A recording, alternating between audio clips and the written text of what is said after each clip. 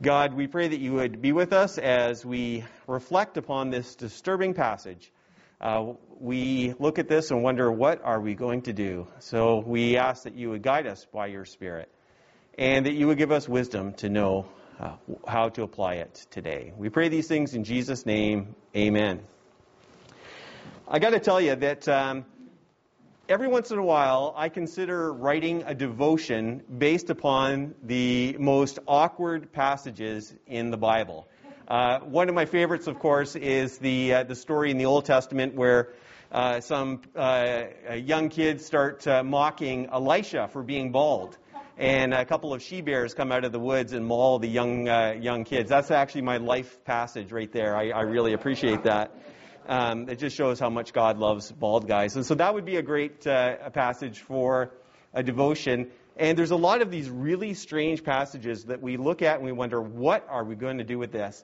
And definitely the story of Ananias and Sapphira is one of those. So basically, what we see here is you have a Christian couple who sell all of their property and give some of it to the church, but keep some of it for themselves. And then God smites them, and that's the end. So the message is obvious, right? It's we have to give all our money. If we hold back anything from the church, then God's going to do some smiting. So I'd like to ask the ushers to please pass around the plate at this time. This will be a record Sunday for us. Well, I'm thinking that that's not necessarily the way things work. We don't operate that way. If we had someone in the church here who sold a piece of property, and they came and they said, you know what, we just feel like we want to give 25% of what we sold, we wouldn't be, as a deacon's ward, we wouldn't be meeting with them saying, well, what's going on? What about the other 75%? What are you doing? Do you want to die? Is that what you want? We wouldn't do that. We would be like, wow, that's great. If you want to give us 5%, hey, whatever it is, we're happy with that. So what do we do with this? Do we just take the story of Ananias and Sapphira and see it as one of those strange little stories? It's just kind of a footnote in the Bible that we perhaps want to forget about because it's just too awkward. Well, I actually think that there's some actually good things in here that are very applicable today, and I'm going to try to work through that. So, in many ways, this story here is a continuation from the last part of chapter 4. Remember that the chapters are not something that Luke included in this as he was writing Acts. These were included later on. Someone divided them up as to what were chapters and what were verses and so on. And at the end of chapter 4, we find that there's this guy named Joseph, but we would know him better as Barnabas. That's the name. That was really more of a nickname for him, the son of encouragement. And we find that he owned a piece of property, and he sold it, and he gave all of the money to the church. Now, this Barnabas eventually becomes a really important leader in the early church. He actually takes up a lot of space in the book of Acts. We find that he becomes Paul's first ministry partner. Now, at this point, Paul is not a Christian yet, so that's yet for the future. But eventually, Barnabas is going to play a very, very important role. Now, is there a connection between Barnabas' leadership role and his giving of his money? Yes, there is, but it's not the connection that you might think.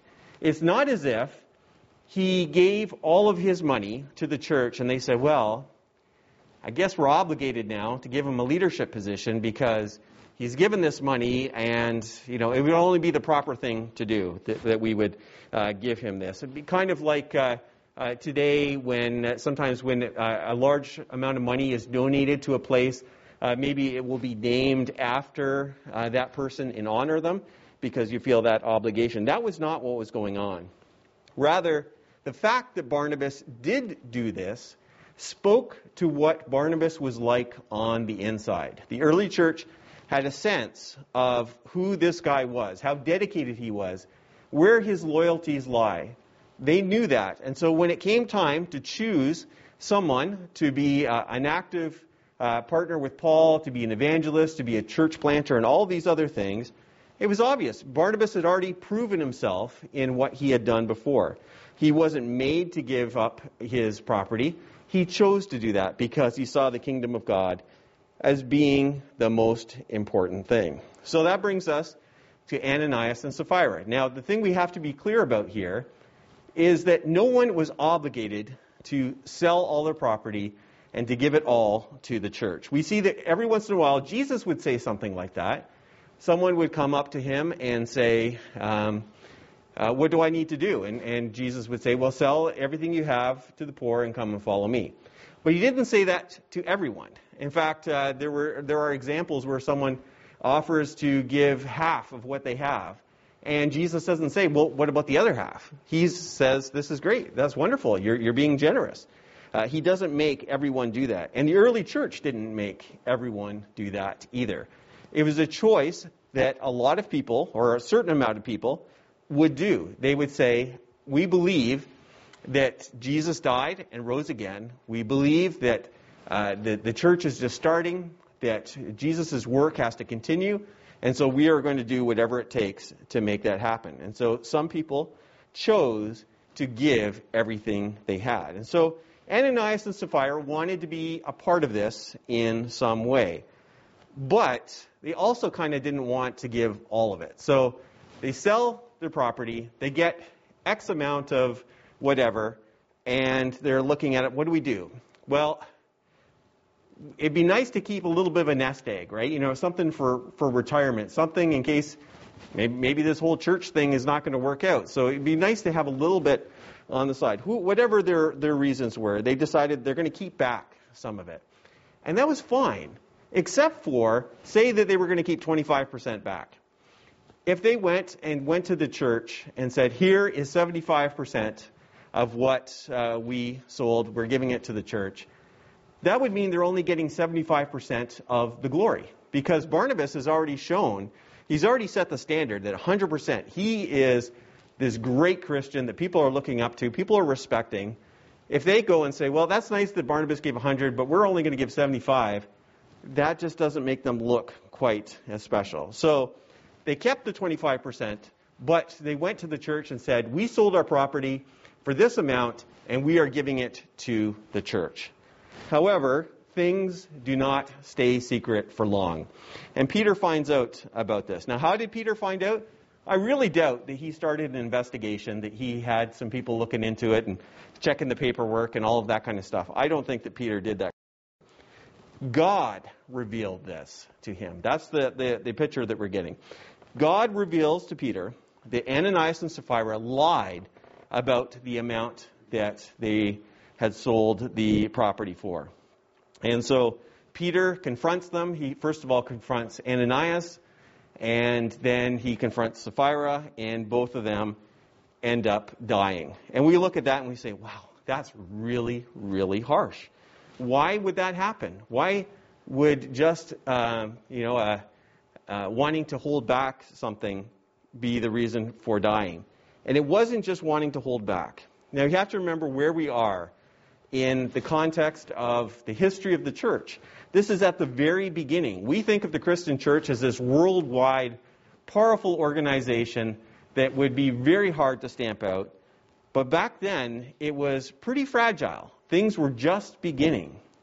And what needed to happen is for it to be built on a proper foundation, a foundation of integrity. Now, what is integrity? Integrity is basically being the same thing all the way through. We know something has integrity if it's right through. So if you have something, maybe something has gotten into it, maybe some insects have gotten in there and eaten a hole in there, and so there's a pocket of air, there's a hollow space in there, it's lost some integrity. It has to have everything all the way through for it to be integrity. And that's what the church needed to be built on. And that was the sin of Ananias and Sapphira. Not that they didn't give everything. It's that they wanted the glory of having given everything, but without actually having done that. They wanted to have something on the surface and something different underneath. And that's why Peter accuses them of lying to the Holy Spirit. It's the Holy Spirit, which is the glue that holds the church together. But by introducing a lack of integrity, they were breaking apart that. If you think about it in this way, what is the opposite of integration? The opposite of integration is disintegration. There was a danger that they were going to disintegrate the church by what they are doing, by offering a standard in which we would be something on the surface to impress people, but our inside, our internal being, our spiritual life would be something else. And that was something that was really, really bad. So what does that mean for us today? I don't want people to come to church with a spirit of fear. I don't want you to think when you're putting some money in the offering plate or you're giving online that you're thinking, wait a minute, what if I'm not giving enough? What if God strikes me down? What if he makes me sick? What if he takes something away from me? What if he punishes me because I'm not giving enough money?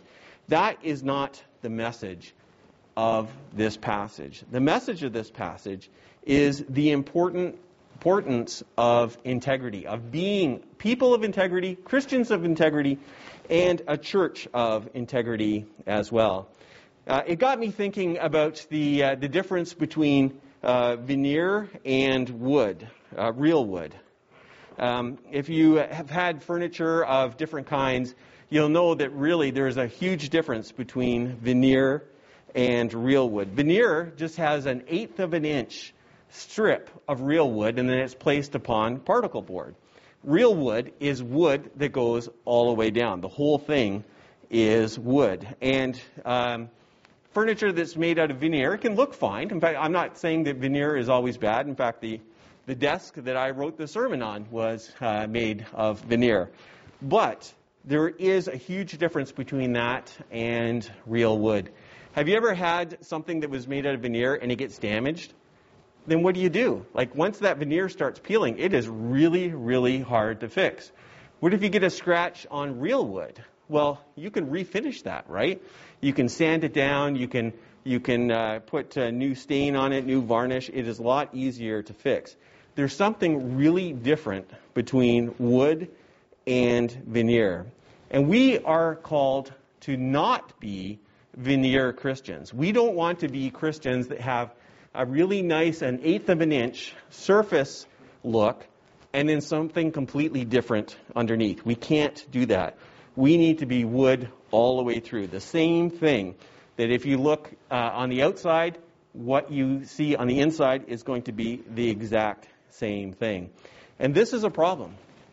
This is a real problem because we have seen in the last number of years, I was just thinking, even the last 5 years, some extremely high profile, and not just high profile, but very respected Christian leaders have fallen. And people that 5 years ago, if I went and said, you know what, this person, this person, this person, and this person, they would lose their complete reputation, that all the respect that people had for them in their position as Christian leaders, that would disappear by 2020. You would say I was crazy because you would look at them. Just look at how great they are. Look at the reputation they have. Look at what people are saying about them. They have such greatness about them. But it was veneer. It was really nice on the outside, but on the inside, there were major, major problems. And for those leaders who have done that, they have been responsible for making those mistakes, whatever it was that they did. But you know what? As a church, we are complicit with this because we reward leaders like this. We have cultivated a culture of Christian celebrities. We like these idols. We like these special people that we can look up to and say, wow, they are so amazing. Look at them. We are so impressed with them. And so that encourages these people to build up that veneer as much as possible, to shine that veneer really, really nice so people will be impressed, so that people will respect them. But underneath, they're still lacking. What we need are Christians, not just Christian leaders, but Christians in general, who are the same thing on the outside and the inside. Now, you might be thinking, oh, that's so hard. None of us can be perfect. Yeah, you look at these leaders who have fallen, and that's happened to them. But how can any of us really stand? I'm not talking about perfection. I'm talking about integrity. Integrity doesn't mean that we're perfect on the outside and we're perfect on the inside. Integrity means we're the same on the outside as we are on the inside. That means we might not look as impressive on the outside as we would want. But if it's saying what we're at, that's what is important. It's kind of ironic because it's in this time now where we're all sitting in this room wearing masks. And really what I'm here to tell you is it's time to take off the masks. No, Emily, I'm not trying to tell them to take off these masks here. But the mask of veneer, that impression that people have, that we are perfect, that we should be looked up to, that we belong on some kind of pedestal, that kind of mask has to come off. I'll tell you, I'm still uncomfortable with this passage. I don't enjoy reading it. I don't get to chapter 5. I'm like, yeah, that's that great story about Ananias and Sapphira, hitting the ground, dead. That's just so, oh, yeah, that's good. I wish it was a VeggieTales episode. That's not the kind of thing that's going through my mind. I'm glad that I wasn't there. I'm glad I wasn't the people who were carrying their bodies out of the room. But there is a principle here. The principle isn't give all your money and die, or else you're going to die. The principle is be people of integrity. Be the same on the outside as we are on the inside. We want to be a people of integrity. We don't want to be a church that is disintegrating. Doesn't mean that we're all perfect. It might mean in the short term that people are going to be like, really? You struggle with that? I never knew. I didn't think that people of faith struggled with that kind of thing. But it actually is going to be the way that people will feel more like Jesus is for them. Our goal is to grow. Not just grow on the outside so that people are impressed, but that we grow at the same rate on the outside and on the inside. Let us pray. God, what a story. Ananias and Sapphira. It's so hard. It's so hard for us to look at this story. And yet, it's even harder for us to look at ourselves when we feel that temptation, just as they felt, that people would look up to us, that people would respect us, that they would think that we are something special, when deep down we know where our struggles are. We know the weakness that we have. And we're afraid to remove that veneer. We're afraid sometimes to be people of integrity that are the same all the way through. God, we pray that you would help us to be the people you want us to be. To not just stay where we are, but to grow on the outside and on the inside. And we pray that as our weakness shines through, that your glory is made manifest in that. We pray these things in Jesus' name. Amen.